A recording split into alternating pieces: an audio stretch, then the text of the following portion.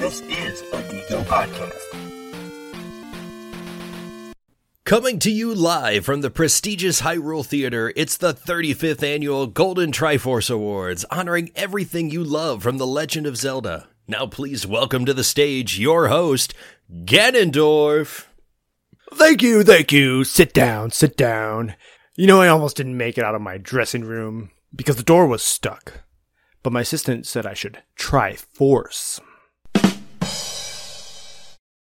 Then she asked me, what are the chances people stop mistaking Link for Zelda? And I told her, it's highly unlikely. Hylian, because we're from Hyrule. Oh, look! It's Mario in the front row. Oh no, it looks like he's choking. The mushroom must have gone down the wrong pipe. Hey, listen! Does anyone see the Hero of Time in the audience?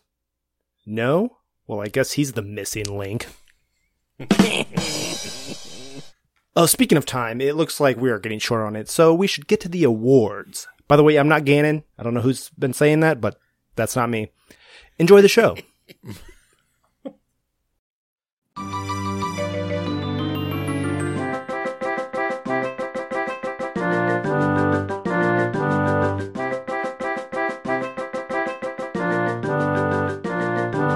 Hello and welcome to the Drink and Geek Out podcast, the show where we drink beer and geek out. I'm your host, Dustin, the I haven't won an award ever Duke. And alongside me is Seth, giving away all of the awards, and with me is Keith, and I collect the awards, and with me is Pale. I am the award, so congratulations.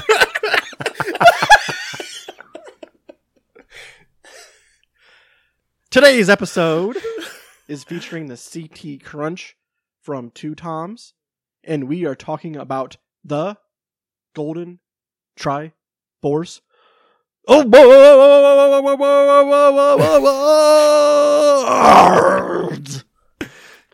Let's go! As all the get it kids on. are saying. Let's Get it on. All right, now for the beer, we have ourselves the Serial Killer. It is the Captain Crunch. No, it's not. It is the Cinnamon Toast Crunch. That's right. Yeah, I got that wrong in the fucking brewery. When I was talking to the bartender, he was like, no, this isn't Captain Crunch. Think cinnamon. And toast. I was like, Next year's variant. I don't Captain understand. Crunch. If they bring it, oh my gosh, if they just bring all of the three variants to be Captain Crunch and like Crunch Berries and Peanut Butter Crunch. Ooh. Let's go! A peanut butter crunch stout. Oh my god. I think I just woke my wife up. Let's go. This one reining in at 8.8 ABV. This is going to be a woofer down the drain, but there's no IBUs listed, so there's no geekiness inspired in this one. To reference. Yeah. We might just guess one, but it's going to be really hard with stouts. It's really tough to kind of say how bitter these things are. It's a cereal-inspired milk stout with Cinnamon Toast Crunch cereal. And the link will be posted in the episode show notes if you guys want to click on the link for the Untapped. So this can, along with all the other Serial Killer cans we've ever done, is fantastic. Yeah, delightful. We got our Tony the Tiger here. I don't know what he's supposed to be. Yeah, he's a werewolf, essentially. He's a Lionel. what? He's a Lionel! Oh! Wow! I can see why we picked him for this episode then. Mm-hmm. Fucking Lionels. The hardest boss in all of Zelda. And you don't even have to kill him. I avoided them You like don't even the need There's plague. there's not even one of them. There's many of them. I only saw one, and I skipped him.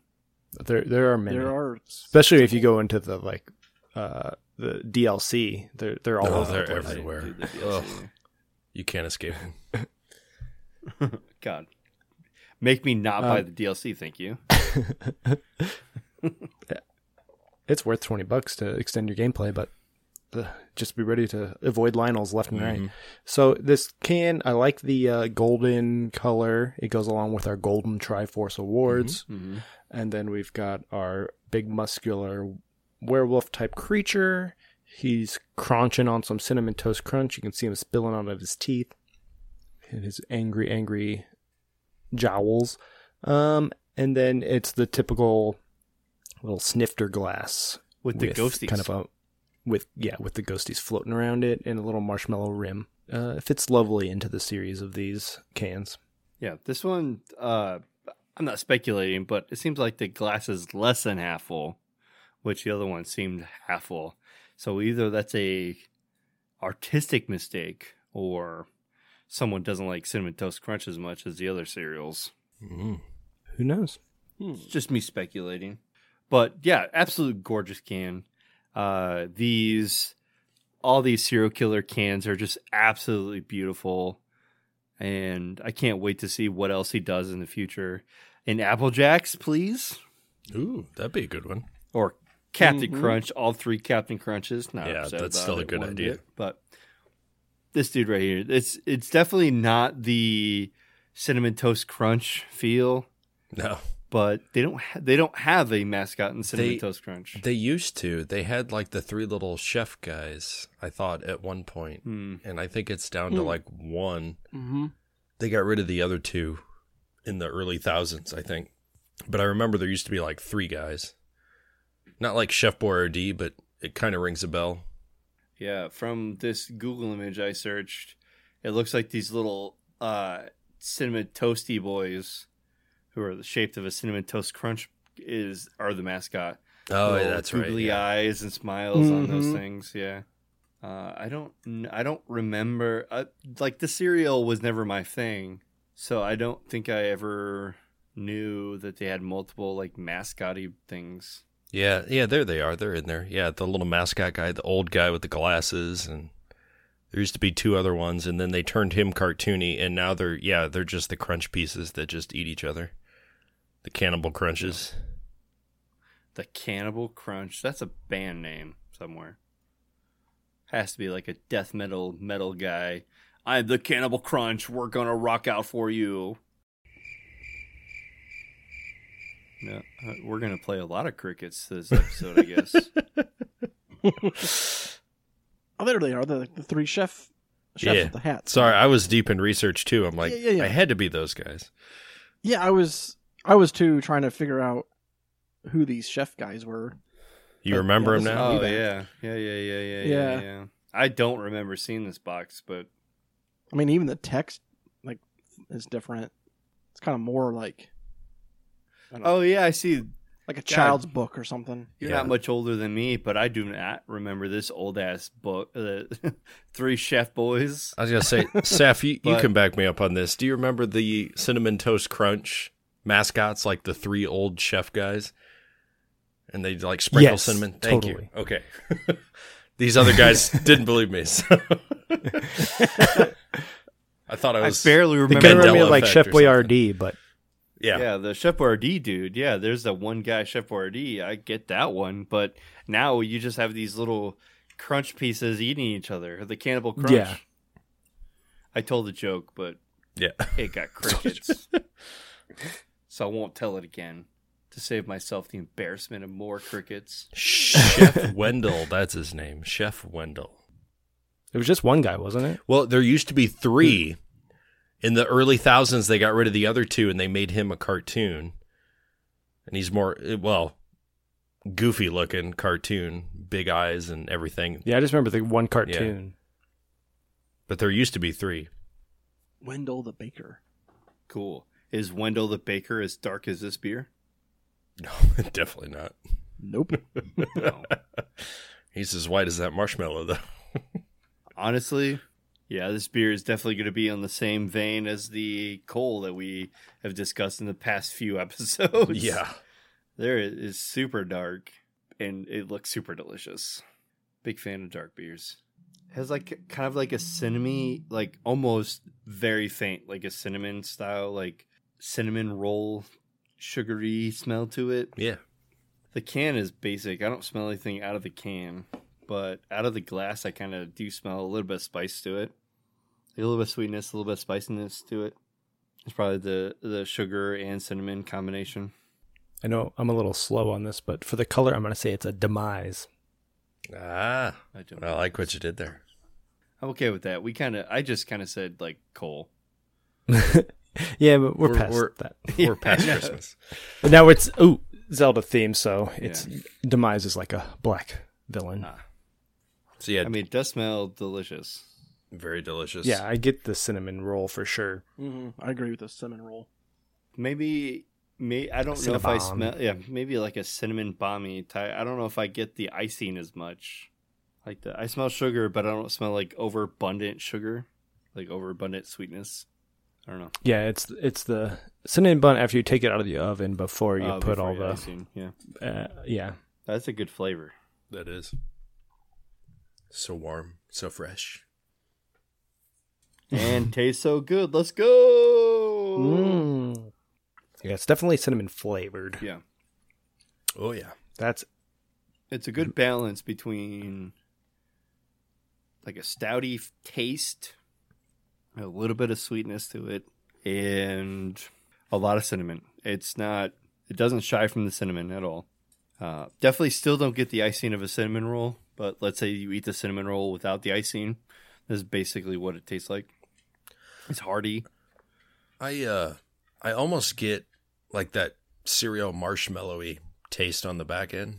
I notice a lot of these beers tend to have that, although Cinnamon Toast Crunch does not have marshmallows in it. But I That's true. I'm getting a little bit of that because I think that's part of this theme. Maybe it's supposed to take place of the milk or something. Probably. Yeah, probably. It'd be nice if there was like, I don't know. It said it's a milk stout. This one, I guess, is not as harsh as regular stouts. So I don't know if they add I know they add lactose for the milk stout part, but do they add anything extra sugars though for like the marshmallowy flavor? I don't know if you add in actual Cinnamon Toast Crunch cereal, that shit's pretty sugary on its own. Right. So Yeah. I can't see them adding any more sugar to it. Right. And of course, we don't have any of the recipes for this, but just judging by it. Yeah, we don't know Tom personally, so we can't ask him. We all know him personally. I know that's kind of my point. We just did not ask him ahead of time. No. It's none of our business. It's his recipe. It's literally our business to know His business. what's in these beers that we're tasting. But it's his business to not tell us. Yes, exactly. Yeah, it definitely can taste the sugar part to it. Like the cinnamon sugar part, but the cinnamon is still pretty, like, out there as like the main flavor to this thing. Rightfully so, right? Oh yeah. So Untapped has this bad boy with 151 total check-ins, 133 ratings given this bad boy. I said that too many times. Mama Jamma. This bad Mama Jamma at 3.82. I've had 0 friends check this in. By 0 friends, I mean my wife checked it in twice. She checked it in at the same day, twice. November 14th, 2021. November 21, 2021. Yeah, why did you check it in twice? What is going on? Same rating. I don't know. I don't know what you did. She gave it a 4.25. Hit submit twice and it went through. Yeah. It's 2 separate things, maybe. Possibly. She did enjoy it, more so than the sour ones, I believe. Which is a surprise. Yeah, for sure. That's all it for the friends. I do not see too many words. Cinnamon Yum for 375, 375. You could taste the milk from the start, and then you get the cinnamon and chocolate, a little bit of a barrel age towards the end. I think that you could have stopped at the little bit of barrel age at the end, because you get the milk from the start, and then you get like a cinnamon and chocolate at the end of it. I don't really feel a bite.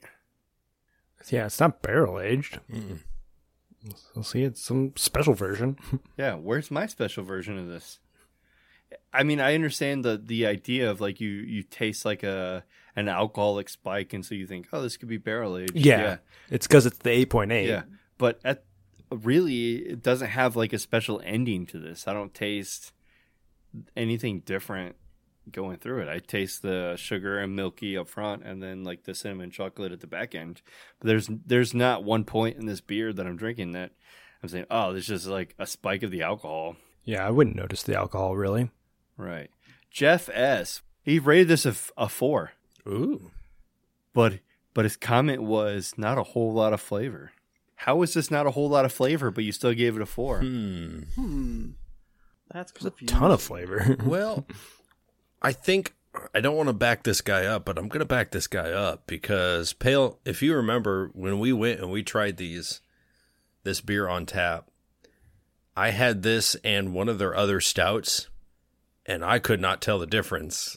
I didn't know which one was which because it is very similar to some of the other stouts that he has. So with the cinnamon, I mean, it wasn't as prominent. I mean, it is now. I can taste it because that's what I'm drinking, but I know I had one of those other stouts.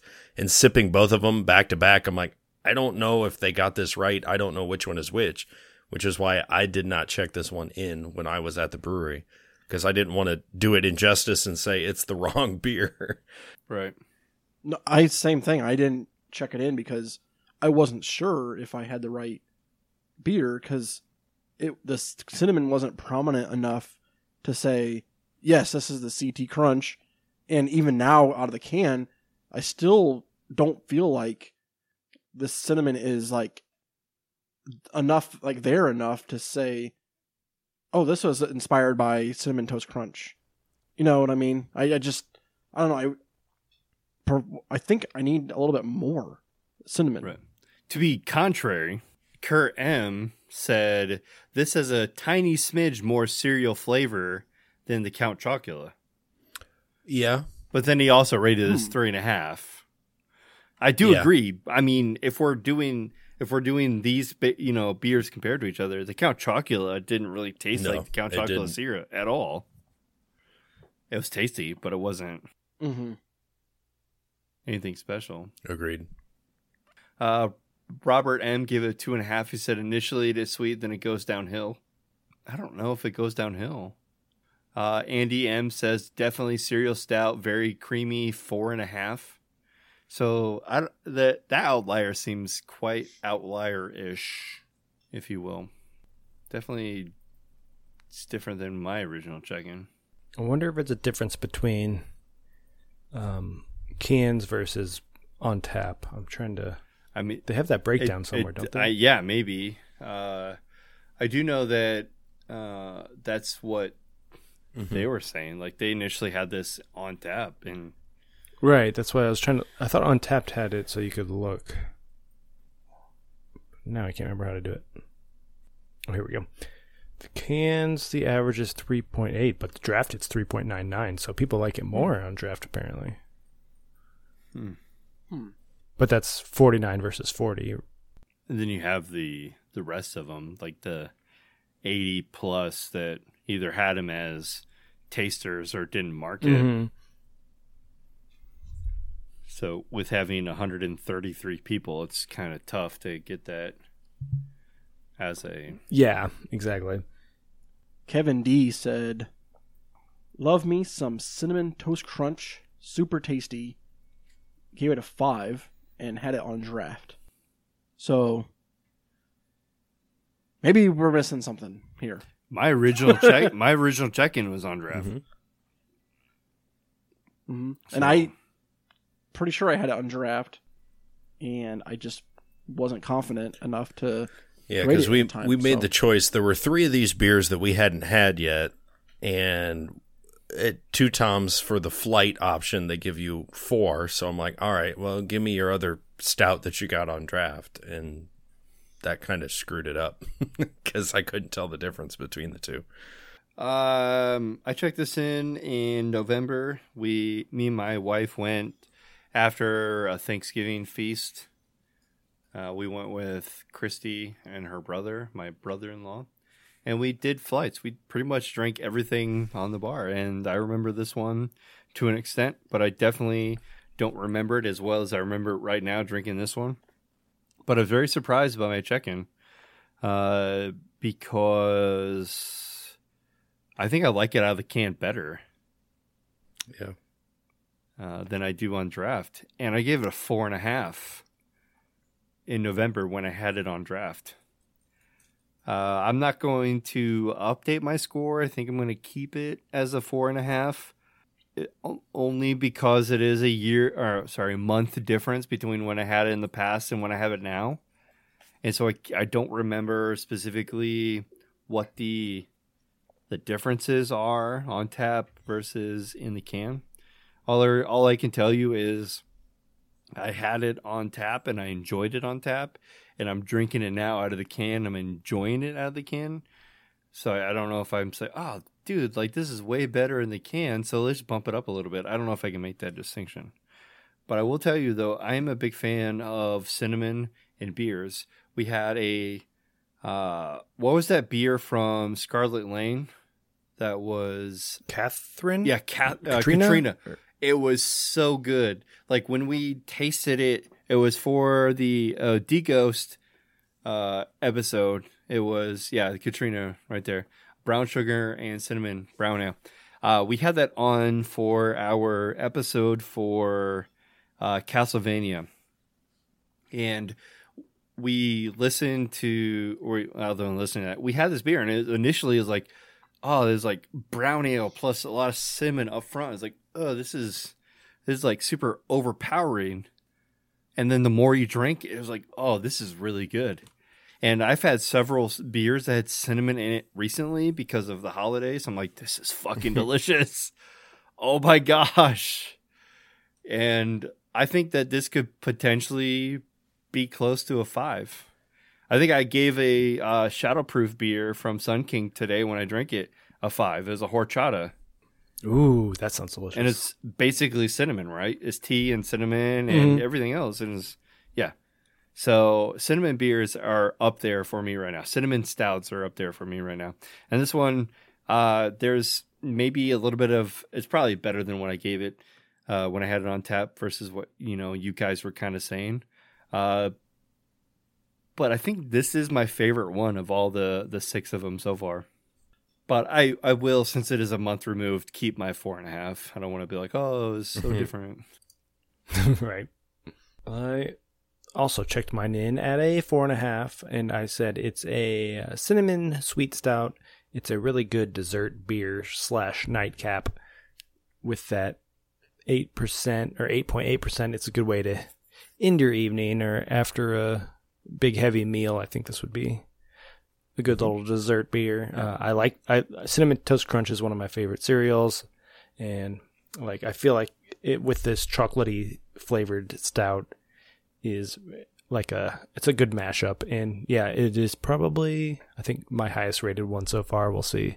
We only have one left, the Lucky Charms one. So yeah, but yeah, I agree with you. I honestly think that you eat a meal and then you're sitting in your living room watching a Christmas movie and you have a pint of this and you probably just cozy up, you drink a little sips of it and you kind of doze off. Right. You wake up and you have a couple more sips. It's not going to go bad. The warmer it is, the better. Exactly. I'll go next. I gave this one a 4.25. Now, don't get me wrong. I don't know. What was your rating?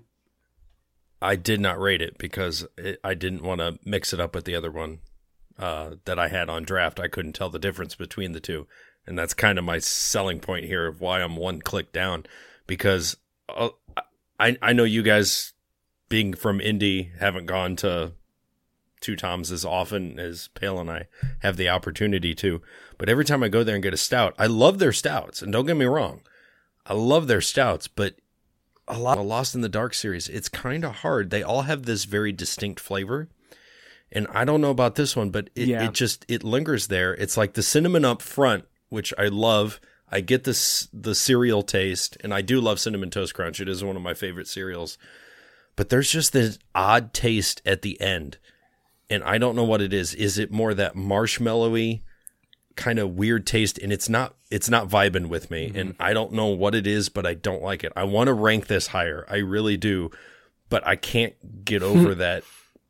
I don't want to call it an awkward taste, but it's just it's a tad off for me that I can't give it. Yeah, you said the same thing for the tricks and treat. You said the same thing. Yeah, you had a problem with that, like marshmallow. Yeah, like because there's no marshmallows in tricks, right? And so why do I have that marshmallow taste? Yeah, I totally understand it. I get the idea of this is supposed to be like the milk taste when you're eating a bowl of cereal. I get it, but I totally understand. Like the initial bits of the 3 initial ones that we had were because they had marshmallows in them. So Count Chocula or Boo Berries or Frankenberries were fantastic because they had the marshmallows with them. So I get what you're saying. Just, I want to give it higher, but I can't. I gave this one a 4 out of 5. So bringing our average down even more. I said solid milk stout, but need a little more cinnamon sweetness to push it further into the 4 category. So, I mean, I don't know. It's just reading other people's reviews. It seems like it's hitting right on the mark for some, and then others, it's good, but it's not quite there. When I drink it, I don't think of Cinnamon Toast Crunch. I just need like a little more. I don't know. It's just not quite getting there for me.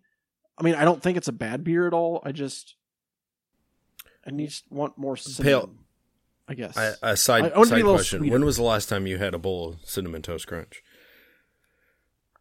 Because it has changed. I mean, cereal's changed since the 90s because they've cut down a lot of the sugar. But I just had a box, I think, like 2 weeks ago. So I just finished one up. Yeah, it's probably been... Okay. It's probably been like 2 months for me. 20 years. Don't go back to it. About 20 years since I've had Cinnamon Toast Crunch, yeah. I don't like it. It's not my favorite favorite cereal. I like Golden Grahams. That's my jam. I could do Golden Grahams once in a while. Oh, I could do that. As soon as I moved out of my parents or my mom's house, like I hadn't had cereal since. So I didn't eat cereal in college. I didn't eat food in college. I have it every morning. I'm so broke. I don't eat breakfast. I do fasting, so I don't eat breakfast. Me neither. I completely quit breakfast. Just coffee. Of the day. Yeah. So we eat some sugar for it. We followed for the lies of the cereal bowl company. Full of sugar. Come on, boys, eat your sugar. Yeah. Actually, I think this beer does I think you did a good job just only using like a box of Cinnamon Toast Crunch. Not trying to like go too crazy with it, but just kind of incorporate that. Like, obviously he made a really good milk stout and used the Cinnamon Toast Crunch to, bring that flavor in. And I think it's there enough to say, okay, job well done. But like the little child inside of me wants a little bit more. Right. Yeah. I get it. But that didn't hinder me because, not my favorite beer. I don't know. I like cinnamon beers for a reason. I need to drink more like Mexican stouts, apparently. Like, I'm digging the cinnamon in beers. I dig those. Yeah. What is wrong? Like, why am I not drinking more of those? This is wonderful. And there's a chocolate version of Cinnamon Toast Crunch or Cinnamon Chocolate Crunch or some shit. Like, it's the cereal, and that's what I'm getting with this beer. I didn't think about that. Yeah, I did try that one time, and I bought it one time, and I never bought it a second time. Yeah, I only had it the one time, but that's definitely the flavor I'm getting from this beer. Let's get to this episode because this is going to take a while, I have a feeling. While we are getting the next beer ready, I just wanted to remind you that you can follow us on Twitter and Instagram at Drinkin' Geek Out, get all sorts of cool, fancy updates and pictures. You can also check out our show notes and other fun stuff over on our website at drinkingeekout.com. And you can email us any comments or suggestions at drinkingeekout@gmail.com. If you like what you hear, please take a second to rate, review, and subscribe on Apple Podcast, the Google Play Store, or wherever you get your podcast. We also have a Patreon where you can get some fun bonus content, and that is patreon.com/drinkingeekout. And now, back to the show. Welcome to the Golden Triforce Awards, presented by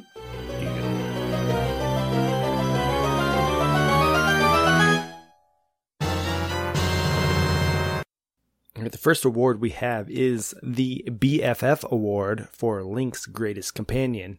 And we have 10 nominees, which are Navi, Tattle, and Celia, which are the fairy friends. We have the King of Red Lions, Eslo, Midna, Fee, Crimson Loftwing, Epona, and then in the 10th spot we have Ricky, Dimitri, and Moosh, which are from one of the handheld games that I didn't play. If it's not Navi, I don't care. Yeah. Listen. I mean, she That takes is the for cake for sure. the most annoying. Yeah. What about the owl in Link's Awakening? Not really a companion, more of like a guide. That is true. Like he's not with you the whole time. He just kind of pops up here and then. The companions are more of like the fairy who's with you the whole ride. I guess I threw Epona in there because he or she, I'm not sure what that is, kind of horse that is, but in many games. And I guess my vote goes to the horse because it helps you travel faster. That's true. I think It takes I way agree. out of the walking. I think because Epona has been in multiple games, And many games, yes. whereas Navi was only in Ocarina, right? Yep. Mm-hmm. Yeah. So probably 9 Epona, yeah. All right, Yeah. let's go with Epona for that one. Yeah, Epona, round of applause. Congratulations. We got some new horseshoes coming your way. Some golden horseshoes. Ooh. We're going to melt on the Triforce to make you some horseshoes. Horseshoes. Make a wish. Because if you have all Carrots pieces of, galore. of the Triforce, you can make a wish. All the carrots. All right, the second award that's going out today is the NPC Award for the best non-player character. And do we even need a list because it's going to be Tingle? Number one is the Old Man. The Old Man was in the very first game where it gives you the sword when you walk into the game. You say, hey, tower or cave, give me a sword. He says, it's dangerous Take to go this. alone. Take this. Oh, yep. For sure. Number 2 is Tingle, clearly the best character. Number 3 is Marin or Milan, which is in Link's Awakening. And what are the games she's in? Ocarina She's of Time. also in Ocarina. Ocarina, yeah. Number 4 is the Great Fairy, which is in every single fucking game. Many, many games, yes. Number 5 is the Postman. Number 6 is Dempy. Number 7 is the Great Deku Tree, which is also in the most of the games. Well, yeah. And then number 8 is Keith's favorite, Beetle. There's so many good ones to choose from here. There are. Mm-hmm. This is a tough one. Yeah. There's a lot of reoccurring characters here, too. Yeah, I was jokingly when I said Tingle because I think the Tingle storyline is kind of obnoxious. I do believe the best story for the non-playable characters, clearly for NPC, is Beetle. It has to be Beetle, Beetle, yeah. right? I think in the modern games, but if you look at the longevity of it all, the Great Fairy, I mean, she's Yeah. been in That's all true, of them, too. and they keep overly sexualizing her every damn game. Her tits get bigger, and She exactly fucking fucks you in Breath of the Wild. She takes you under the water, and all sorts of unspeakable evil happens under that water. Oh, yes. Point of contention, Tingle's the only one that has his own spin-off series of video games where he's true. the star. I mean, I love Tingle, but I think I would go for NPC in just the Zelda games, it's got to be the Great Fairy because she gives you things, like she'll like empower you and she'll fill your health up and she just rewards you and stuff. And she also takes all your rupees. In Breath of the Wild, she does that. Yeah. I'd have to agree with the Great Fairy. I think like the fairy, fountain, and all those things are like pivotal moments of the game. It's something that you strive to do and go to, and like capturing a fairy in a bottle. That's like the main point of the game. Yeah. So I like number 4. I like the face that Link makes. Like he's like blown away. Like it's like a sensation of Well, like she overwhelming takes your rupees sensation and of she takes your greatness. V card too, apparently. So Basically, That's the face Link makes whenever he gets his dick sucked by the Great Fairy. what? Sky.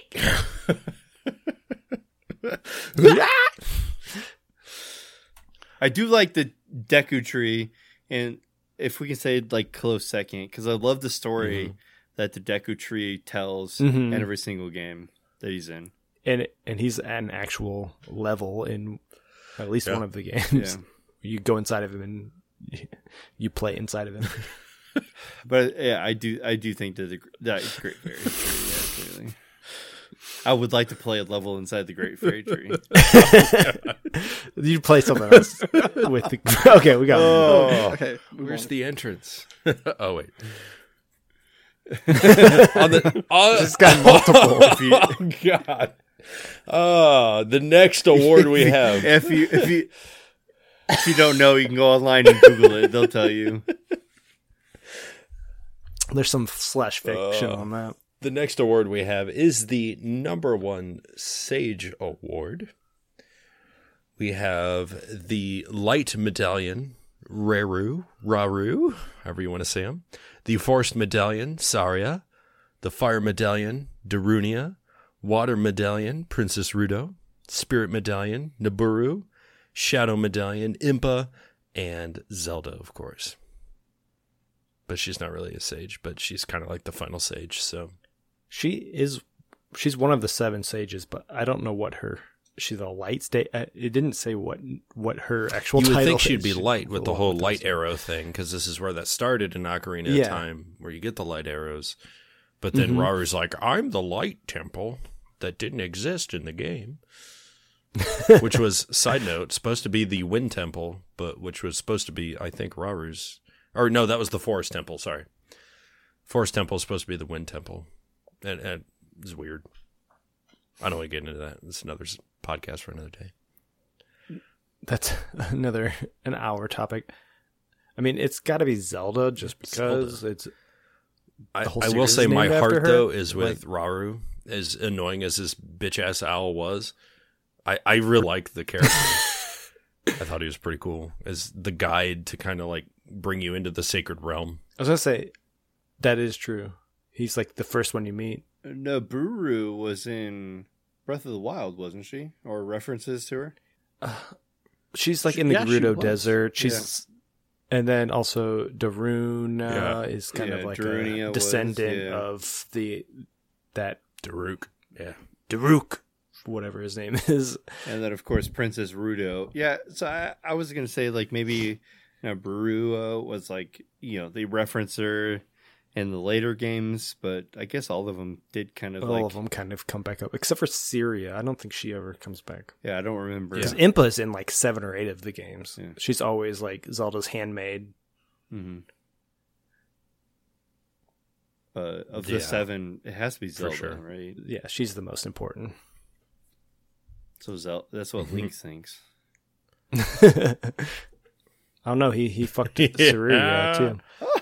That's true. Oh, and the fish girl. Oh, he did, yeah. Link likes his sages. Yeah, maybe because he didn't think he was going to have a chance, Pale, you get this big one. The big Go to one? the next slide, Pale. It's got the most. Let Them Fight Award for Best Enemy. Oh, he's going to pick the Lionel. Ooh, wow, we got 12 nominees here. Armos, Beamos, Gibdo, Keese, Fucking bats. The Lever, like the Lionel, Moblin / Bakogoblin, Bokoblin or the Bokoblin? Yeah, Bokoblin. Octorok, Stalfos, Peahat, and the T-Kite.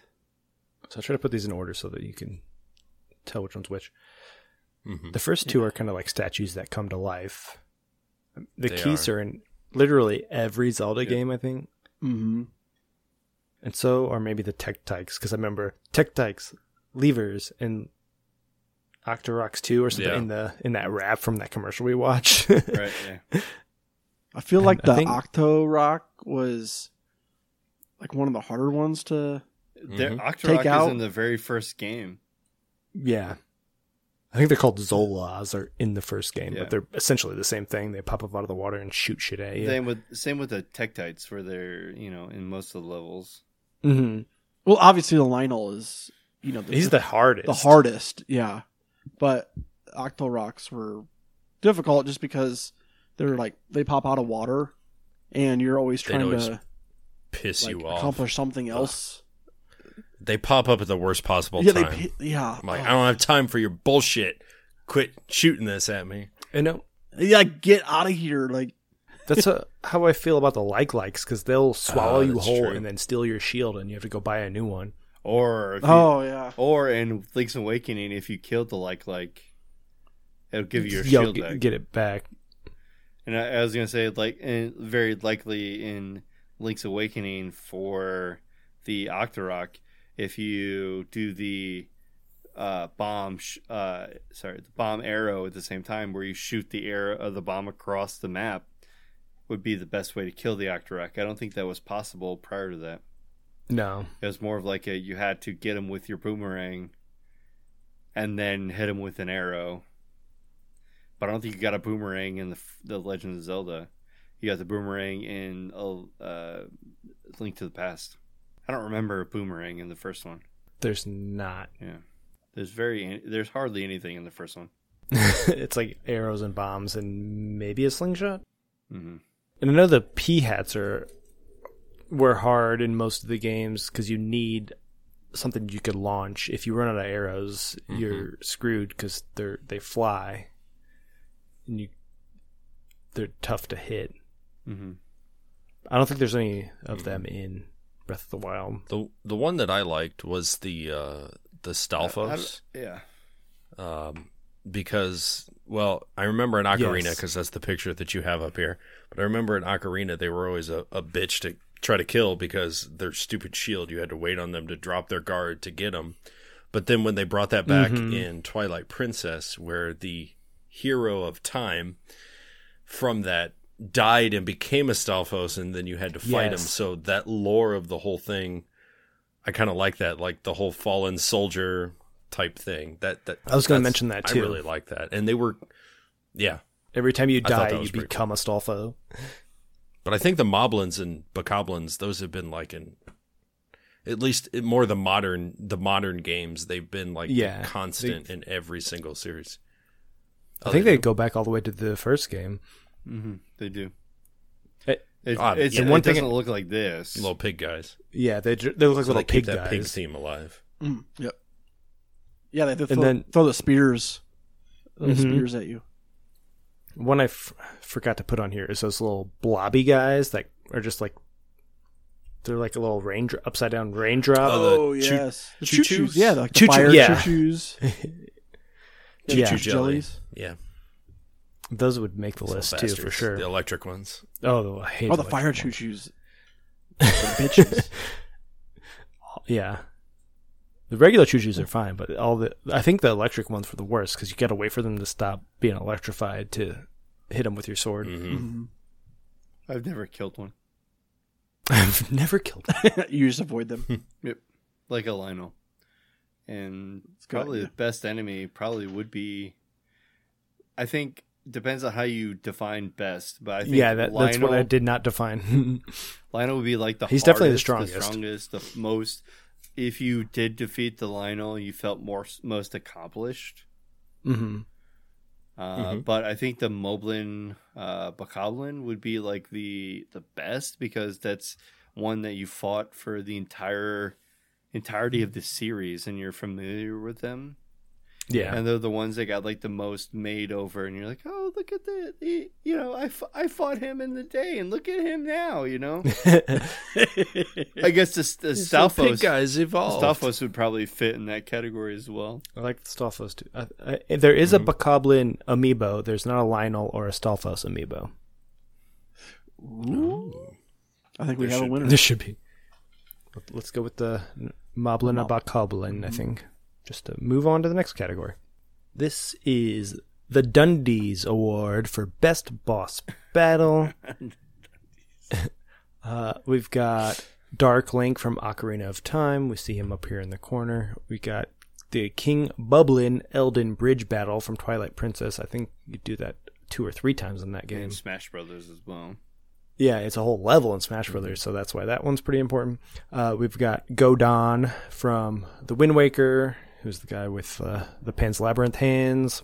Star-Lord from Twilight Princess. Twinrova from Ocarina of Time. And Danganronpa from Phantom Hourglass.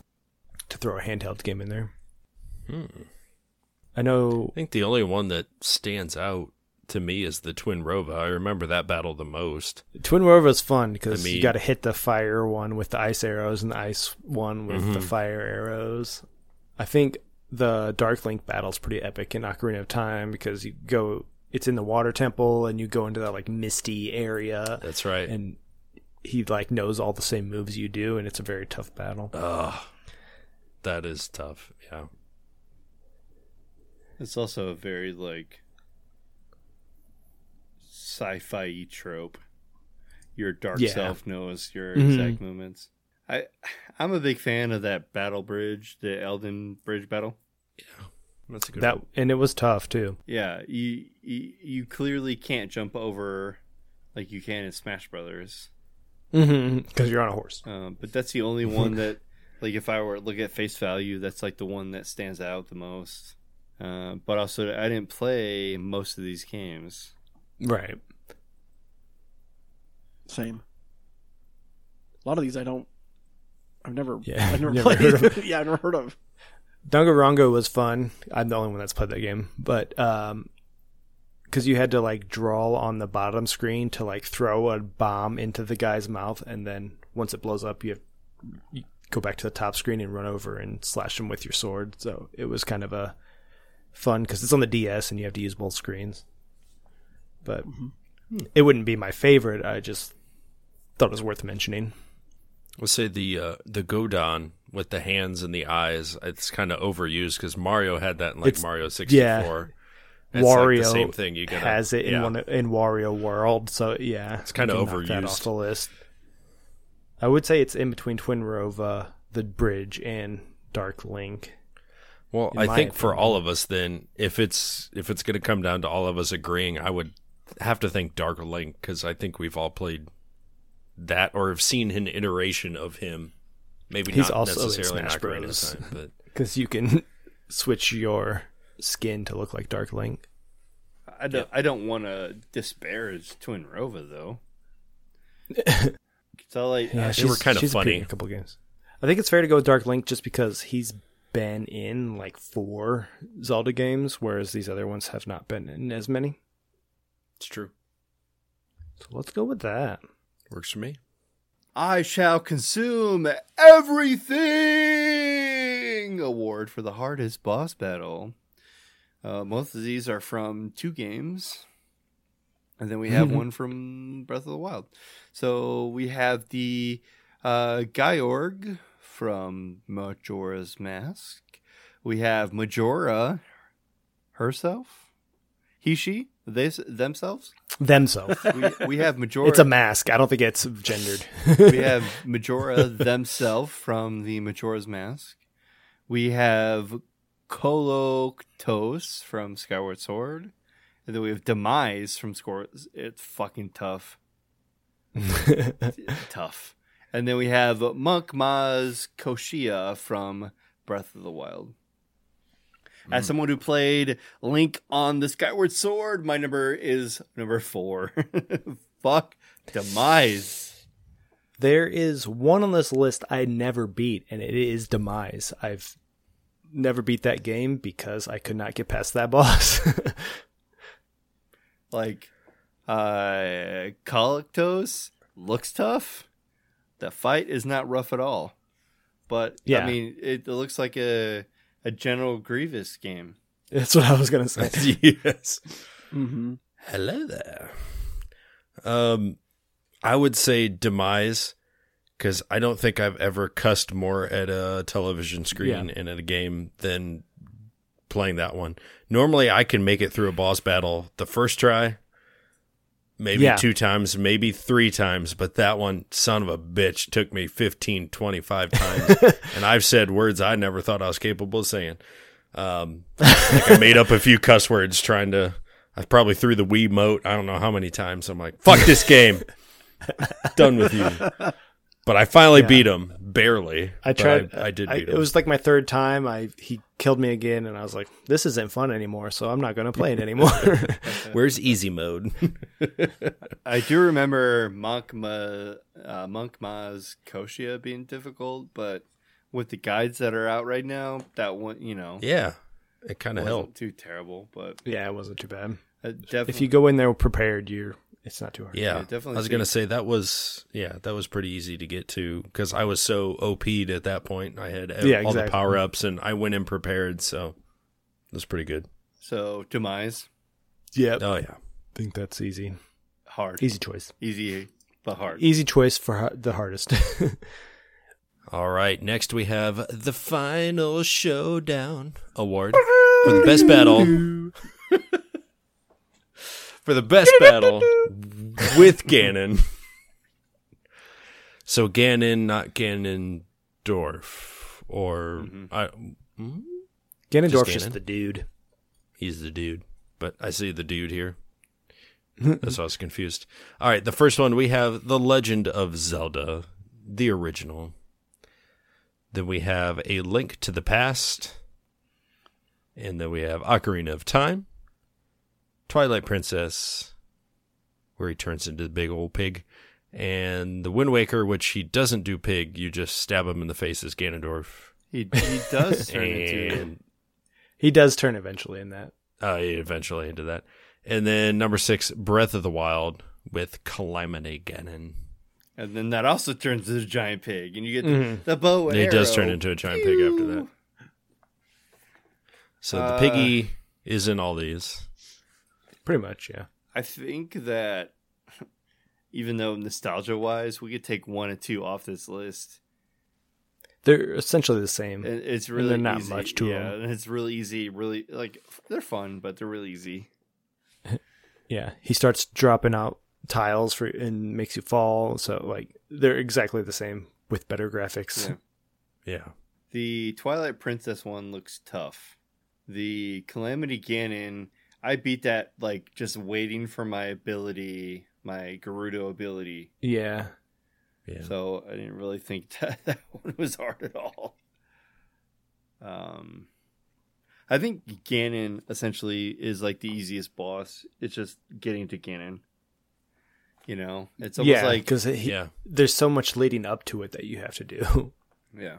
But once you get to him, you're essentially overgeared anyways. Because you have to get through the rest of it.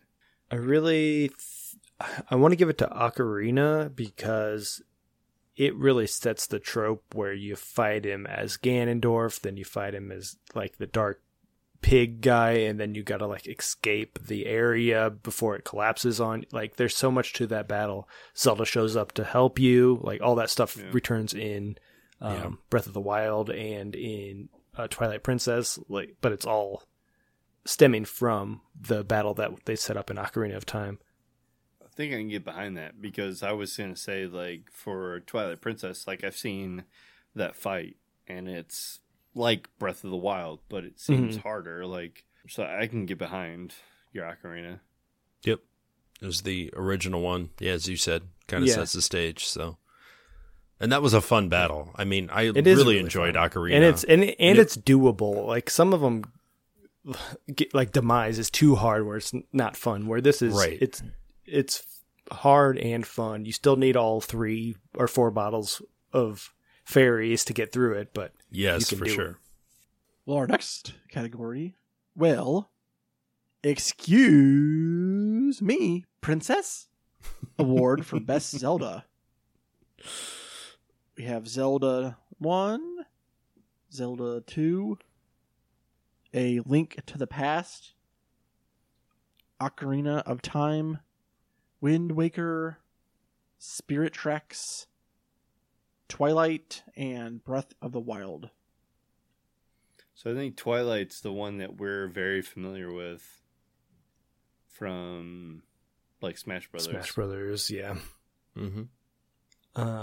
Yeah, the first 3 we can probably kind of ignore. She's sleeping most of those games and doesn't Yeah. really help you. Ocarina of Time is, I don't know, maybe my choice because of Sheik. Mm-hmm. Mm-hmm. Because Sheik, she's yeah. actually a badass, and then she also helps you in the Ganon battle by giving you the light arrows. And she does that a couple of times. Like in Wind Waker, I think she helps you in that. She definitely gives you the light arrows in Breath of the Wild. Yeah, that too, yes. I just think, But in... Go ahead. I was gonna say, I just think that in like Smash Brothers, and it's stupid that I keep going to that. Like when I play that game, I see Twilight. That's the Zelda I see. Mm-hmm. Mm-hmm. And so that's my representation of the Princess Zelda. Only because I've said this when we talked about the Link's Awakening and Link to the Past. Like I beat Link to the Past and then Breath of the Wild. Like there's there's like nothing in between. a whole lot between that I missed. So I think that when it comes to like the best Zelda, I'm a huge fan of the Twilight Princess Zelda because of Smash Brothers. I liked. Well, I didn't play the Spirit Tracks, but Saf and I, we talked about this on where she was like more involved. She was like your Navi, whatever. She was like she's your sidekick in that game. She is literally with you the whole time. She's a ghost. She's like attached to Link, and you can use her to inhabit enemies and like move them and actually do stuff with her. So I'm like, that's kind of a big deal, like where you actually get to play with her the whole game and talk to her the whole time. So like it might be that actually, even though nobody outside of me has ever played that game. I think down for a Zelda focused game. Yeah. There should be. Well, I think with Breath of the Wild, I think the story it's about her. I mean, it's not really about Link.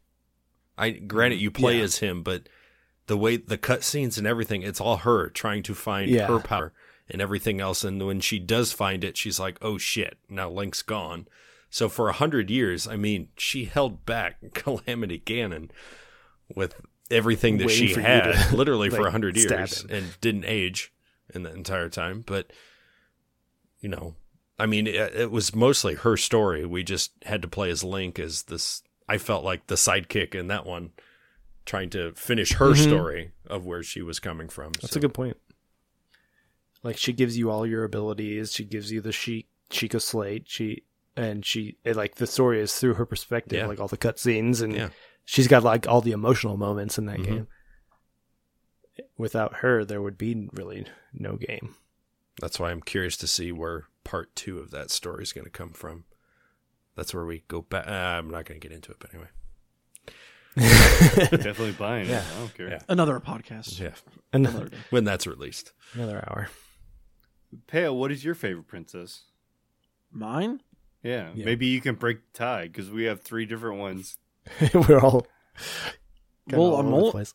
I'm really only familiar with Breath of the Wild Zelda. So I mean, that's gonna have to be my pick. I mean, And the first 3, she was sleeping and not involved. She wasn't sleeping in Much. Link to the Past. No, okay, Not at the beginning, but she does get captured and then put in that stasis. yeah. Right. All right. So, best prince. I probably Sheik, right?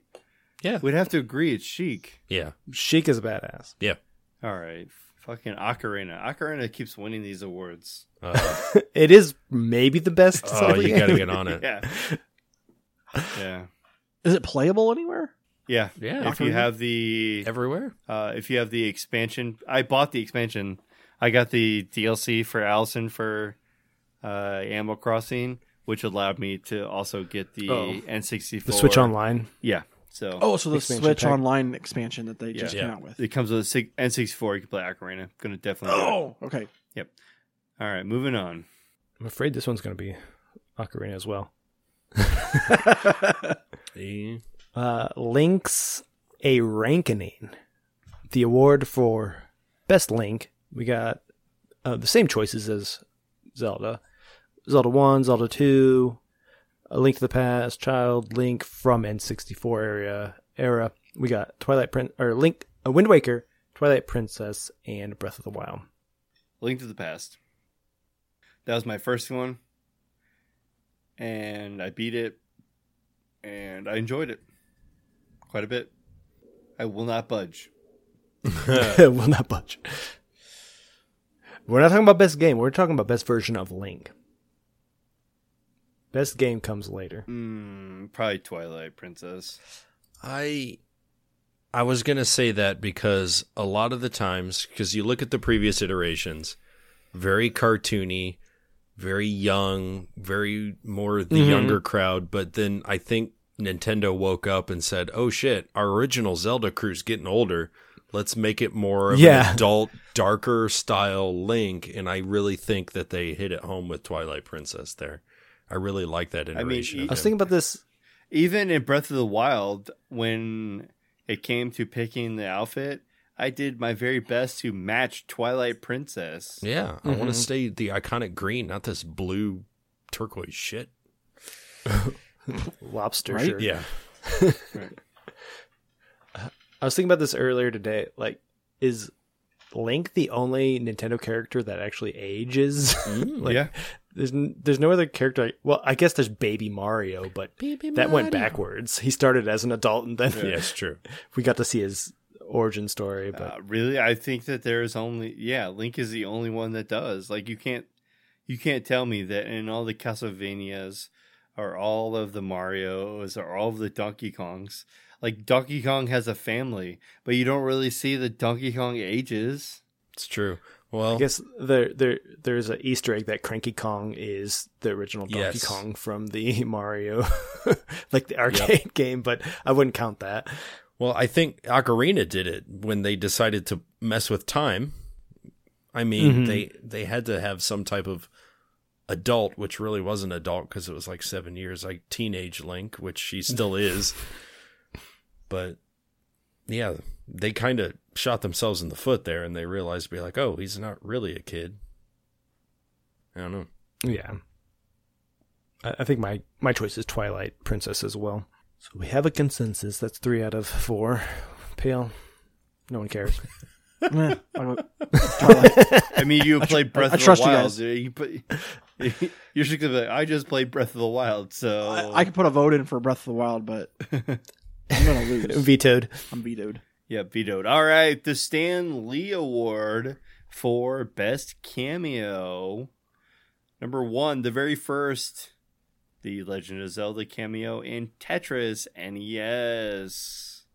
You see him in the bottom right corner next to Samus. Right down there. That's nice. He's playing an ocarina. Looks like it. It looks like a flute, kind of. Some sort of instrument. Yeah. Doo-doo, doo-doo-doo. All right, Cranky's video game Heroes in Donkey Kong Country 2. You Yes. see Link in 3rd place. Sword Kirby in Kirby Superstar. Clearly, he gets a sword from somebody. Somehow. But he also gets like the Link hat, Yeah. and it's almost like a Master Sword. Link and the Rose Towers Inn in Super Mario RPG. That's pretty funny. You go into like this hotel and you see him just sleeping in one of the beds, because in early Zelda games you can go to the inn and sleep to rejuvenate your health. Zelda items and Animal Crossing New Leaf. I'm pretty sure you can see those same items in the New Horizons. Yeah, they're across all the Animal Crossing, but specifically this picture. That's what that picture's from. And then number 6, Link appearing in F1 Race Game Boy. It kind of, I mean, it's supposed to be. Kind of looks like him, but, doesn't quite. I don't think F1 Race is even a Nintendo game, so they kind of just ripped him off. Because he's got the crossy shield that he has in the original game, and then he's holding up the sword of some sort. Yeah. I think that my favorite, Stan Lee-esque appearance would probably be Kirby. When he's Sword Kirby. Because you have the sword, and you're doing the thing like you would if you had full health. Yeah, it shoots out things. And it's also in almost every Kirby game. I think you can go into that form. Yeah. It reference Link. So yeah, I agree. I'm good with that. Because the rest were just little things that you could see. This is Kirby. You could actually play as him, if you will. Mm-hmm. So it's the only thing that I think would make sense. All right. Up next, we have the Spoiler Alert Award for the best reveal. Coming in at number 1, we have here A Link to the Past. Aghanim, I can never say that, is actually Ganon's alter ego. It's a Ganem. Ganem. I got him. Yeah. Got him. Link's Awakening. I got him. I got him. Link's Awakening, the whole game is the product of the Windfish dreaming, defeating the nightmares that result the Windfish waking, and thus the disappearance of Koholint Island. Yeah, but you don't really think it's a spoiler because they tell you in the beginning true. of the fucking game. Don't do it. Don't do it. Ocarina of Time, Sheik is Zelda. What? Majora's Mask, Skull Kid was the human puppet of the titular mask. The Wind Waker, the King of Red Lions is King Daphnis no Hansen Hyrule, and Tetra is Zelda. The Minish Cap, Eslo was Vati's mentor before Vati turned him into a hat. Or from Twilight Princess. Out of context, that is the weirdest Yes. sentence I've ever heard. Twilight Princess, Ganondorf gave Zant his powers, and Midna is the Twilight Princess. Skyward Sword, Zelda herself is the goddess Hylia in human form. Girahim is the evil counterpart to Fi or Phi. Demise creates Ganon as the manifestation of his own hatred, and the old woman at the sealed temple is actually Impa. There was a lot of reveals in that one. Yeah, I think Skyward Sword is the winner, obviously. And then we have A Link Between Worlds. Lorule used to have a Triforce before its people destroyed it to prevent further bloodshed, which ultimately sent the kingdom into a downward spiral into ruin. And then Hilda sent Yuga and manipulated Link in order to obtain Hyrule's Triforce to save Lorule, and Ravio is Lorule's equivalent of Link. That was a pretty cool reveal, but that was a long game. I like that. To get to that. The guy that's in your house trying to sell you stuff is actually you from an alternate universe. What a twist. In a weird rabbit hat. Yeah. And number 10, Breath of the Wild, the old man helping you in the tutorial is the King of Hyrule. Yeah. Well, Don't really. if you I played saw that coming 20 miles down the road. if you played Wind Waker, you would have known that right away. Yeah.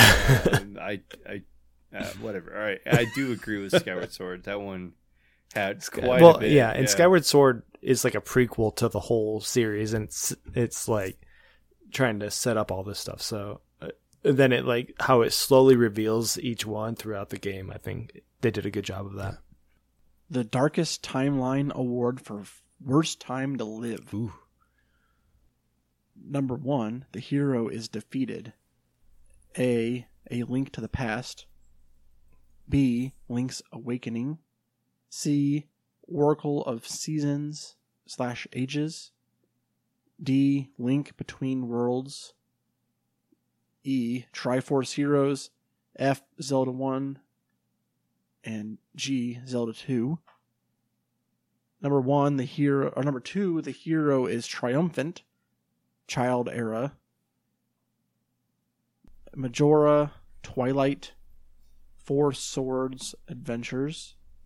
And number 3, the hero is triumphant, the adult era. Wind Waker, Phantom Hourglass, Spirit Tracks.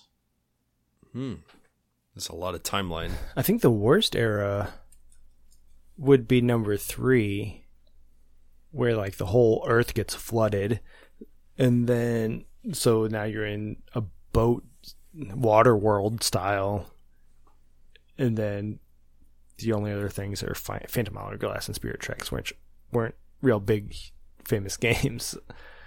Yeah, I'd kind of think Wind Waker, because literally they flooded the whole damn world because the hero didn't show up. Yeah, You're like, in order to fuck everybody. in order to keep Ganon Sealed. captured or whatever, you had sealed. Yeah, that's the word. You had to flood the whole planet. That's a bad time to live, in my opinion. And maybe we'll be there someday. You never know. Anyone disagree? No disagree over here. I don't know if I understand this one. So the Zelda timeline got split into 3 timelines at some point. So there's the hero defeated I didn't timeline. play enough these games to know this. Yeah. Like I understand like the in Link's Awakening, or sorry, like the Link to the Past and Link's Awakening, I guess. There was like a dark realm versus a light realm, or a dream state versus not so dream state. So I don't know if I could be any help for any of this. See, if you haven't played Ocarina, so Ocarina fucked up the whole timeline. So you have the heroes defeated in Ocarina, the heroes triumphant in the child era, which is where Majora came from, because it's the same hero sent back in time that was triumphant. And then you have the timeline where he was triumphant, but he stayed in the adult, and what happened after that, because the hero had left and gone back in time, and then there was no hero, so they had to flood everything in the Wind Waker. So if you haven't got to Ocarina, that's the one that kind of sets the stage for every other game and fucks with the whole timeline.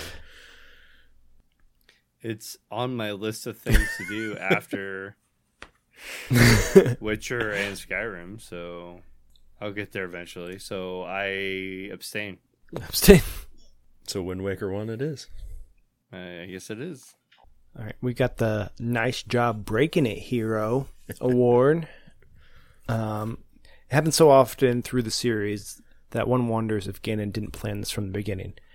In Ocarina of Time, Ganon reaches the Temple of Time because Link left the door open while traveling. Oops.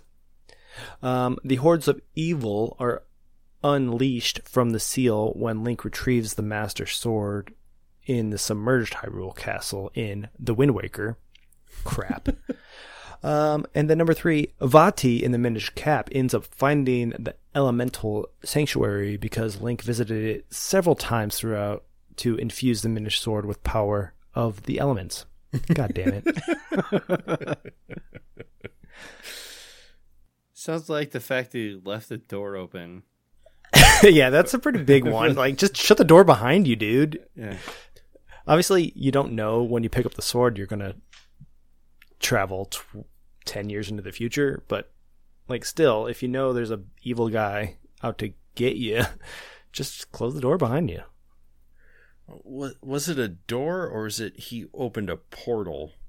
Because as he traveled through time and had to sit in the sacred realm in a frozen state. He opens the door to get to the back. To the Master Sword.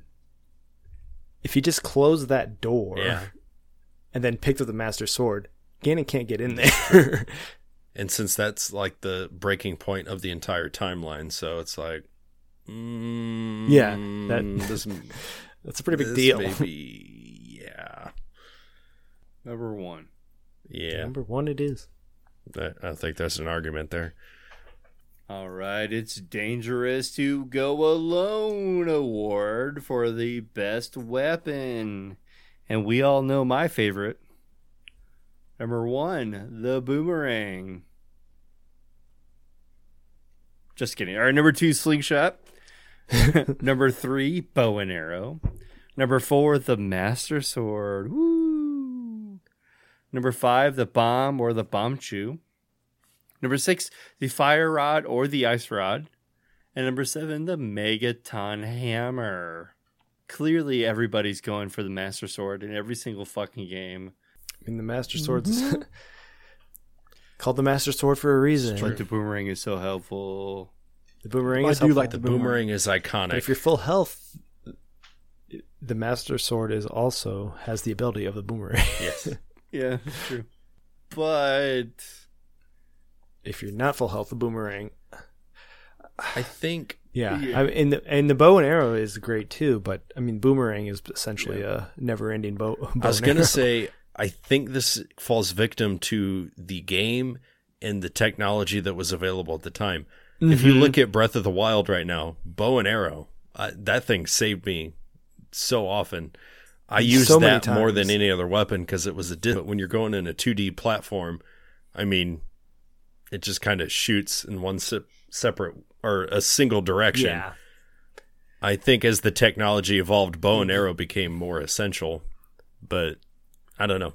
you didn't have a boomerang in the That's newer true. versions. But in the older ones, that was The, It was you easier. could pick up those lizard things and use them as boomerangs Right, in yeah. Breath of the Wild, but that's the closest thing you could get. I think that my favorite weapon prior probably would be the boomerang.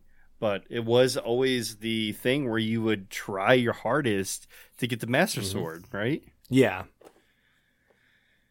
So you can't defeat evil without the Master Sword. You can't beat Ganon without it. yeah, right. Same way. I mean, you also need light arrows. Yeah. Mhm. But you were given light arrows. You had to go It's get your true. Master You had to Sword. work for the sword. But what if you never got the bow? You probably You got a given tie. You probably had. You were given the light arrows. You just didn't have a bow. you couldn't. You had no way to shoot them. Yeah, I think number 4 Yeah. probably. Yeah, I think putting Master Sword on this list was A cheat. Should have been Cheat. side weapon. it's a way to get category. through this. Side It was a weapon way to get through category. that It's either question. the hook shot or the boomerang. Let's be real. Oh wait, maybe we should yeah. move on to the Look next at question. that. All right, let's do it. Never leave home without an award for the best equipment. We have the hookshot, the mirror shield, the spinner, the iron boots, the ocarina, one made of wood or of time, bunny hood, and the candle.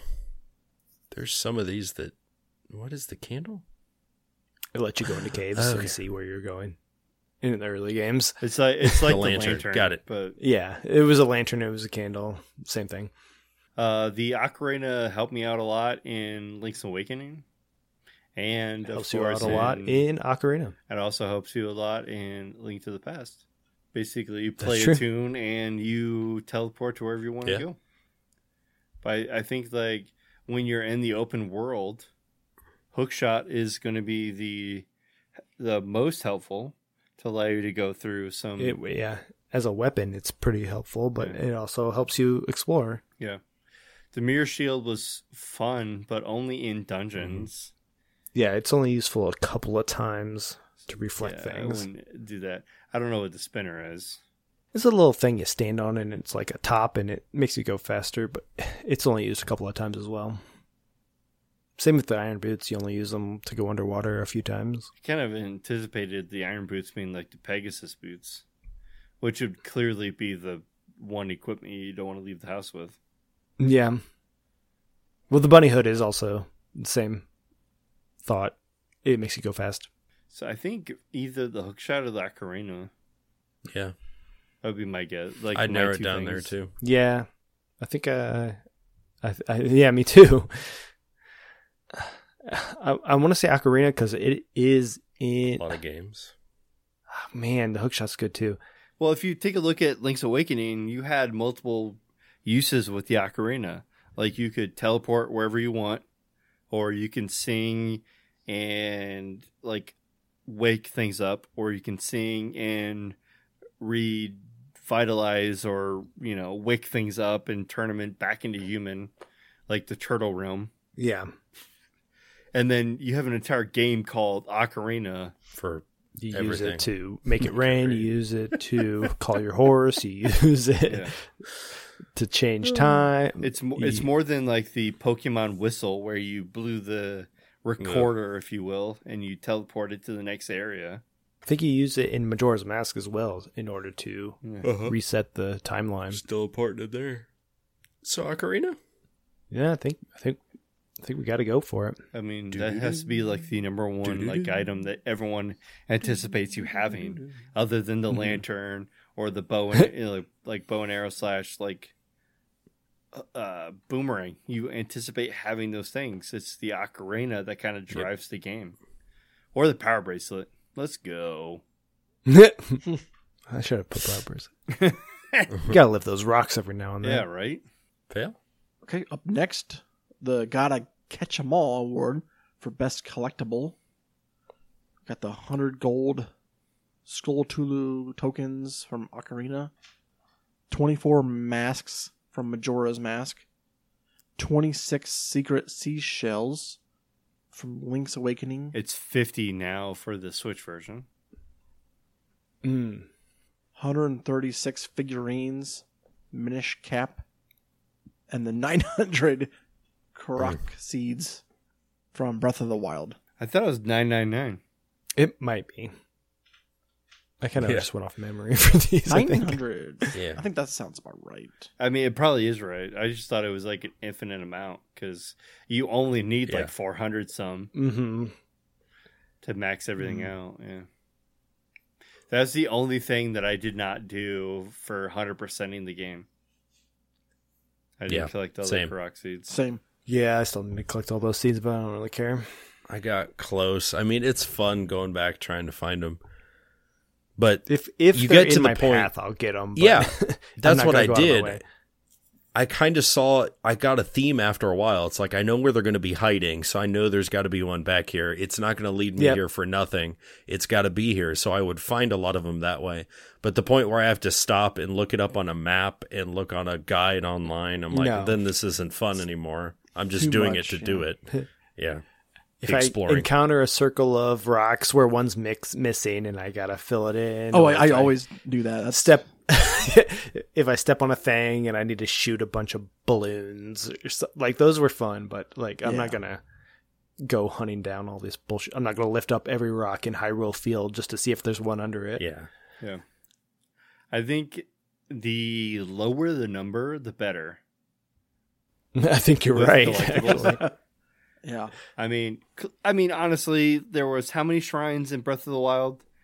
120. I still did those. I thought those were like, I wanted to make sure that I finished those.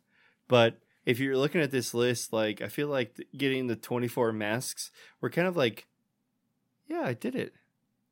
I beat the game. And you get a reward for getting all 24 because you get like the special mask where it strengthens you when you go fight the final boss. Right.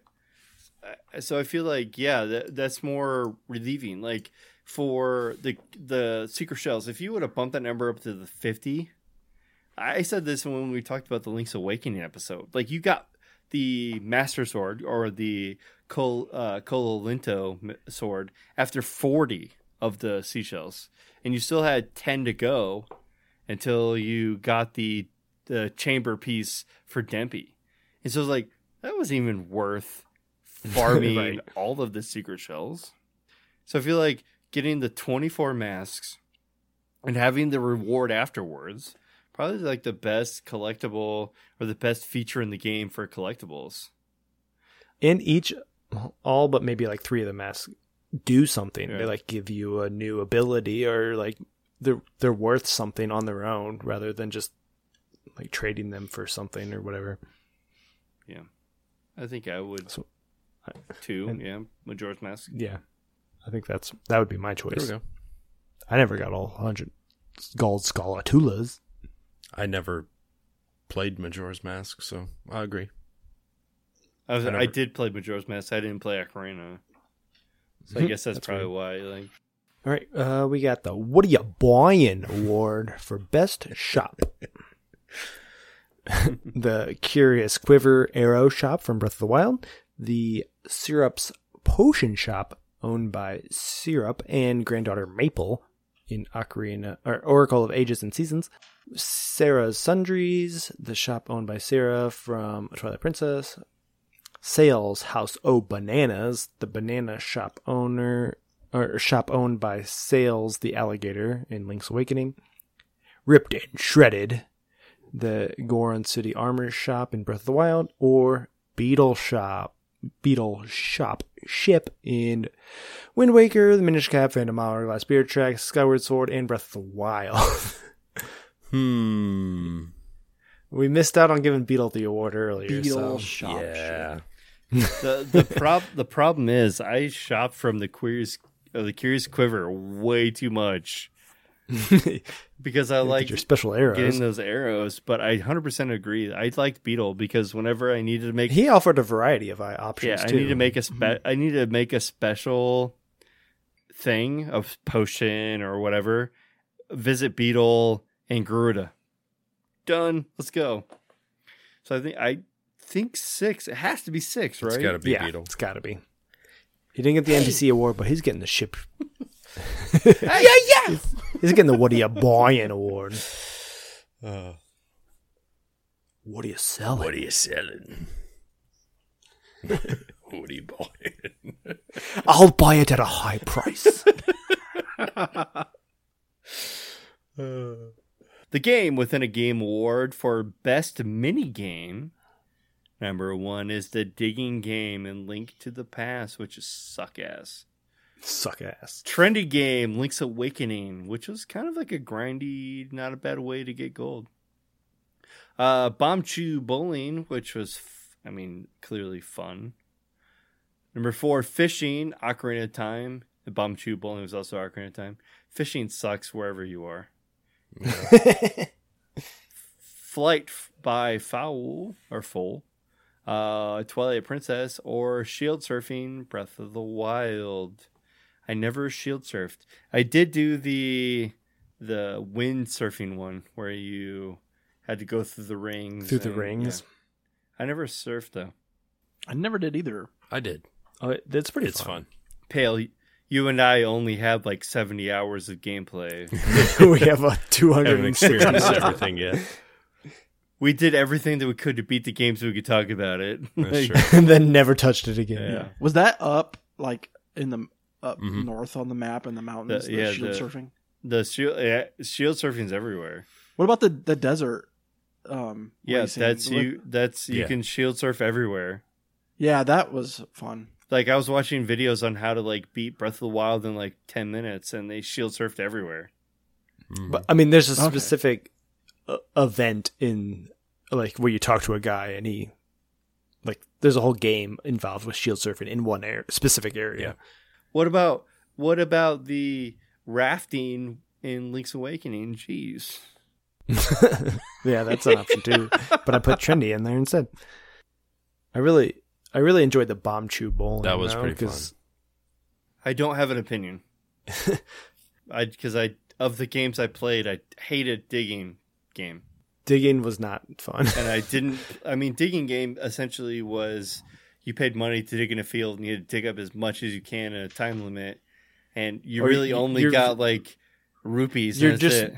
the only reason to do it is to get the heart piece. Yeah. If you dig the one specific spot where you know the heart piece is. Yeah, so you're digging like literally nothing, rupee. Yeah. Nothing, rupee. Nothing. Like you had to make sure that you got. I'm pretty sure it was based on like a random map. It wasn't even the same. So you'd like dig a couple rows and then got nothing. And the next game you play, dig a couple rows and you got nothing. It's really just kind of like random. So I hate it. I hated that. I hate it. Trendy game, I got pretty good to that with that one. That was kind of like a way to like catch up on rupees if I needed to buy something from the shop or whatever. But I'll take your advice or the word on the Bomb Shoe Bowling. That sounds fun. Yeah, it sounds like a good time. Yeah, because you have to like face a certain angle to let the bomb chew go, and then he would crawl and try to hit the target or whatever. It was pretty fun. It was very hard to get to the final stage because it's like just a little spot you have to hit. You have to like really set at a certain angle where it goes like up around the roof and then back down. But I really enjoyed it. It was fun. All right, so number 3. All right. Up next, we have the Where Am I award for the best alternate world. You have to say it like Sleepy Zelda and Breath of Link. Where am I? Where are you? Wake up. Number 1, Dark World from A Link to the Past. Number 2, Future Hyrule from Ocarina. Number 3, Minish World from the Minish Cap. Number 4, Twilight Realm from Twilight. Number 5, Lorule from The Link Between Worlds. Number 6, Under the Waves from Wind Waker. And number 7, Below the Sky in Skyward Sword. Ooh. This is going to be hard. Because everyone had its own place and own reasoning in these games. Mm-hmm. Yeah, but you kind of figured out the Dark World immediately for Link to the Past. I want to give Dark World credit for being the first to set the trope where you jump back and forth between worlds and like you use the different portals to your advantage to get into different areas. You don't really jump back and forth between Future Hyrule and past Hyrule because you can only do it in the one location, so it's not like a puzzly thing. Yeah. Minish World, there is a lot of that. So second choice would probably be Minish because like you use it to get into like bookshelves in people's houses and shit. It's pretty cool. You like go Ant-Man sized and you check out people's gardens and you fight enemies in there. Twilight, that was part of a bigger story. Mm-hmm. With the whole Ganon thing and our Ganondorf and how he took it over and was just manipulating to try to get back. And I mean, it's very similar themed with a lot of these. So Under the Waves was cool in Wind Waker because it took you back to the nostalgia of Ocarina, the Temple of Time, and the same Ganondorf. I like how it was black and white and then it becomes color once everything goes back to life. But I always wanted to go venture outside of that little bubble and see what the rest of Hyrule was like. Exactly. Because you're just like trapped in that one castle and you're like, you can see in the distance, but you can't venture there. And I'm like, what a waste. And I mean, Skyward Sword, that's pretty much the whole game. Yeah. You're jumping between the sky people and realize there's a world below us. What? So really I'm split between Minish World and Dark World. I think we'd all agree with Dark World because we've never minished before, so. All right, sounds good. Let's venture into the dark. Stupendous Side Quest Award for Best Side Quest. Number 1, Majora's Mask, Bomber's Secret Society of Justice. Number 2, Ocarina of Time, Bigoron Sword. Number 3, Wind Waker, Mila's Path to Justice. Number 4, Breath of the Wild, From the Ground Up. Number 5, Twilight Princess, Malo Mart. Number 6, Majora's Mask, A Testament of Love. Number 7, Ocarina of Time, Epona. Ooh, you had to throw that last one in there. From the Ground Up, I think is the one side quest that I was most excited to complete. Yeah, that's one of the best gaming experiences I've ever had. Like finishing that quest and like being at these people's wedding and like just experience like now this new portion of the map is open because of this. Yeah, I created this town. Yeah. I like literally it started because I was like, I'm going to be greedy and make my own house. Yeah. And then like people who are building your house, like, I'm going to go north. We're going to go do this. Yeah, we're going to explore this new area. Depends who you talk to. You really rebought your own house, so. Yeah, that was your house 100 years ago. I never got to that point. I'm so sad. Oh, no, you did get to the point. You did. You just never did it because you could do it at any time. Yeah. I just never did it. It's like my only focus was shrines, like shrine after shrine after shrine. I literally thought that there was one of the shrines I couldn't do because I didn't do that. That's why I did it. Yeah, you never needed to do it. It's just, I don't know. I like the whole story that goes along with building that town is so fun. Terrytown. Yeah, the Bomber Society of Justice was cool too. Yeah. But I think that there was one thing in the game. There's literally Breath of the Wild. I texted Sathis. There's two like strains from this game. It was I'm playing the game to finish it, or I'm playing the game to finish this town. Yeah. And it's like, oh, I'm doing this, I'm doing that, I'm doing this, and then it was like, I literally built this town. I gathered enough wood for these people. Yeah, you got to keep chopping down trees It's like Jesus give Christ. this guy more wood to build more houses or businesses. And because I haven't played the other games, that feels like the best experience for me. Yeah. Number 4. It was the most rewarding, I think. So. And it's like emotional. Yeah. Like once the characters, you bring all these characters together and they get married and like invite you to their wedding and all that. Yep. Sounds good. That's really sweet. Perfect. I never finished that slide or the next slide. I guess this one is the winner. The frustrating fetch quest award for worst side quest goes to the treasure charts. To find the shrunken treasures in Wind Waker, there's just so many fucking charts you gotta find, and God, it was awful. they're really, you get like $100 rupees, and you have to sail all across this goddamn map. It's worthless, and I didn't even put any more nominees on here because I hated that one the most, and it was always gonna win. Mm-hmm. Right. For the next one, the Dungeon Crawling Award for the best dungeon.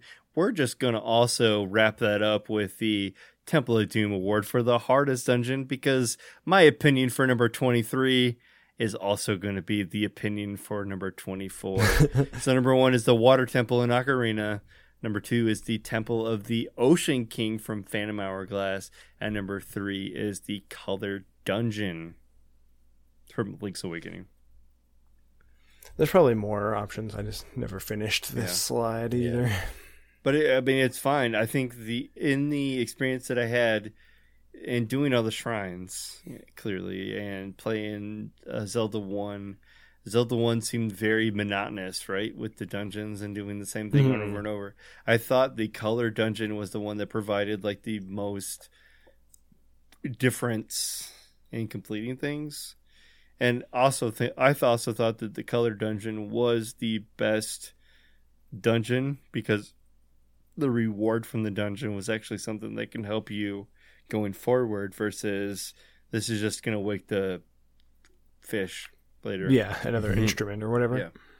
You get a, red offensive gear or a blue defensive gear or stay the same. So I felt like Color Dungeon, probably the best dungeon because it kind of changed the gameplay for you. But also, it was pretty difficult from texts and everything. It was pretty tough. Yeah, there's so many. There's like 5 or 6 levels to that dungeon, and you got to keep switching back between the red switch or the blue switch, and it keeps opening up new doors for you. It was a pain in the ass. You fought your mini boss after like the 3rd room, and you're like, "Oh, I'm almost, right. I'm almost done," and then you're going forever. No. Dropping down through the holes in the floor, and then you're like, oh wait, I was already here. Now I gotta flip this 2 switches back so I can get back up there in order to go down to the left hole instead of the right hole. And that's the same with the Water Temple is from the Ocarina, and that's the one where most people agree that temple is difficult because you keep raising the water level to get to this access to the new areas.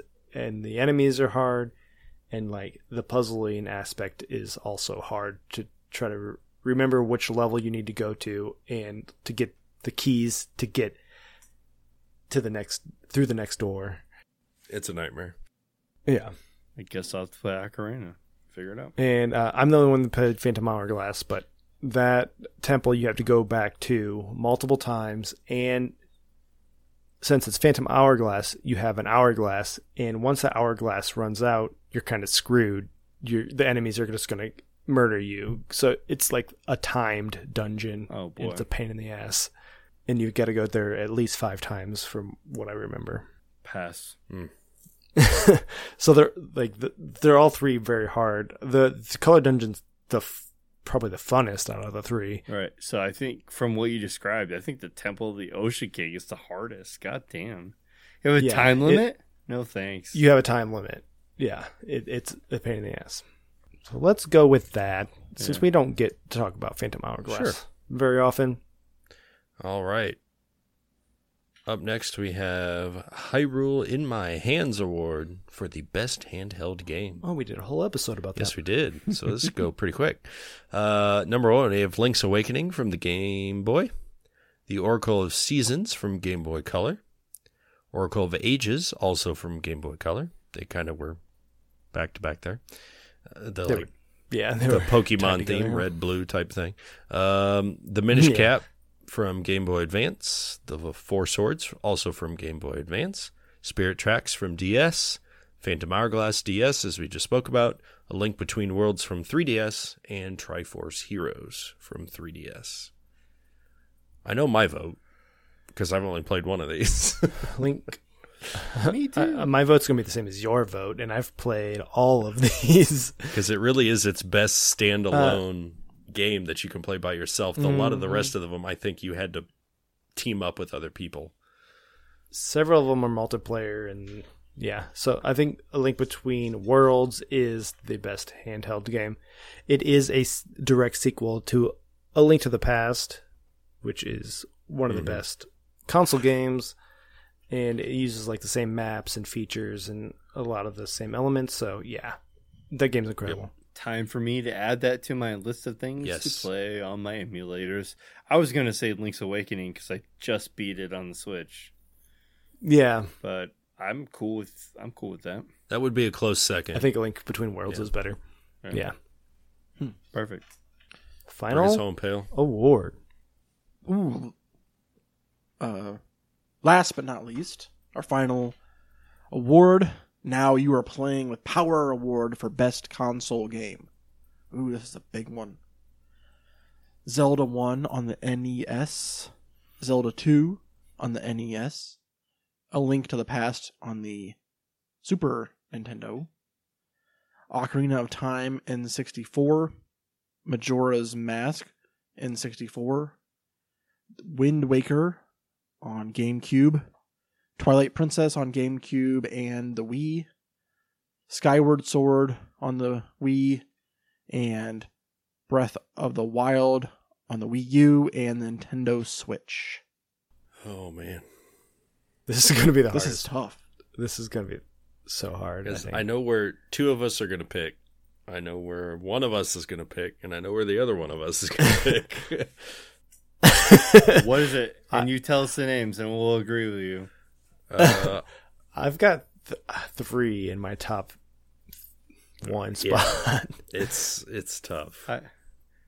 I have my top 3 in definitive order. Like I know what they are. Let's I have my number 1. All right, number 1 is A Link to the Past. Number 2 is Zelda 1. And number 3 is Breath of the Wild. Okay. Definitively, that's the order. And Pale, what yours is Breath of the Wild, 'cause that's the only one you played. Personally, like Breath of the Wild is the most Zelda game I've ever played, so I enjoyed that out of all of these on this list. And Keith, I think we agree. Yeah. What, Ocarina for you too? Mine's kind of tied in my head right now between A Link to the Past, Ocarina, and Breath of the Wild. Because Link to the Past is the best 2D Zelda game by far. And Breath of the Wild is one of the greatest games of all time, but it doesn't hit a lot of the tropes that of the Zelda series like Ocarina of Time does. So it's like, I didn't play Ocarina, so that's like my downfall, I guess. Yeah. Mm-hmm. See, for me, Ocarina started it all. That's where I first got into it, because my brother, as being the oldest one, he never really bought any of the Zelda games. We were more the Mario side. So my first taste into it has been Ocarina. And that was, I mean, the best one obviously to start with. So there was nothing else that could ever top that. But then when I played Breath of the Wild, I'm like, it just brings everything home from the nostalgia and everything else. But then, yeah, I skipped Majora's Mask for whatever reason. Probably because I think the 64 was done by then, and then I had GameCube, so I jumped right into Wind Waker. And that was revolutionary. In Majora's Mask, you needed that expansion pack in order to play it, so you had to buy like this whole little special $60 thing. So you to play Donkey Kong or Perfect Dark. Perfect Dark. Okay. There's 3 games you needed it for. Yeah, Majora's Mask, Donkey Kong, and Perfect Dark. And then Twilight Princess, I mean, that was revolutionary, but still with the controls with the Wii. Skyward Sword, the controls just fucked that game up. So I love the story, but you had to use it. You had to use the nunchuck for that. And it sucks. I quit because I don't use a nunchuck. Like, I'm a Smash player. Turn the controller sideways Smash player. Like, so I've done A Link to the Past, but I've never finished it. I think I got like halfway, and I just never went back to it because I've already been a victim of a 3D world. I didn't want to go back to try to play the 2D. I mean, it was still fun, and then I loved the Link Between Worlds that kind of really solidified that game. But for me, it all started with Ocarina. I would have to go there, but damn, honestly, right now, if you put Ocarina of Time and Breath of the Wild in front of me, the replay value for Breath of the Wild, just because of its expansiveness, I would go back to that in a heartbeat. But Ocarina, it'd just be for nostalgia. That's where I'm sitting too. So that's why it's... Honestly, I put probably way more hours into Breath of the Wild. There's just so much more to do there. And Ocarina deserves its own awards, and it's already got like 6 awards in this episode. So it's like, obviously it deserves them, but I think overall Breath of the Wild is the more playable game. Just, I mean, the graphics hold up better because it's HD and brand new, and the gameplay is more advanced. So I think the nostalgia has a lot to do with our choices. Yes, exactly. But I think the better of the games has to be Breath of the Wild. Yeah, I think that's where my vote's going to go to. Damn it. I really like Link to the Past, but I have to agree. I bought Breath of the Wild twice, by the way. You did. That is true.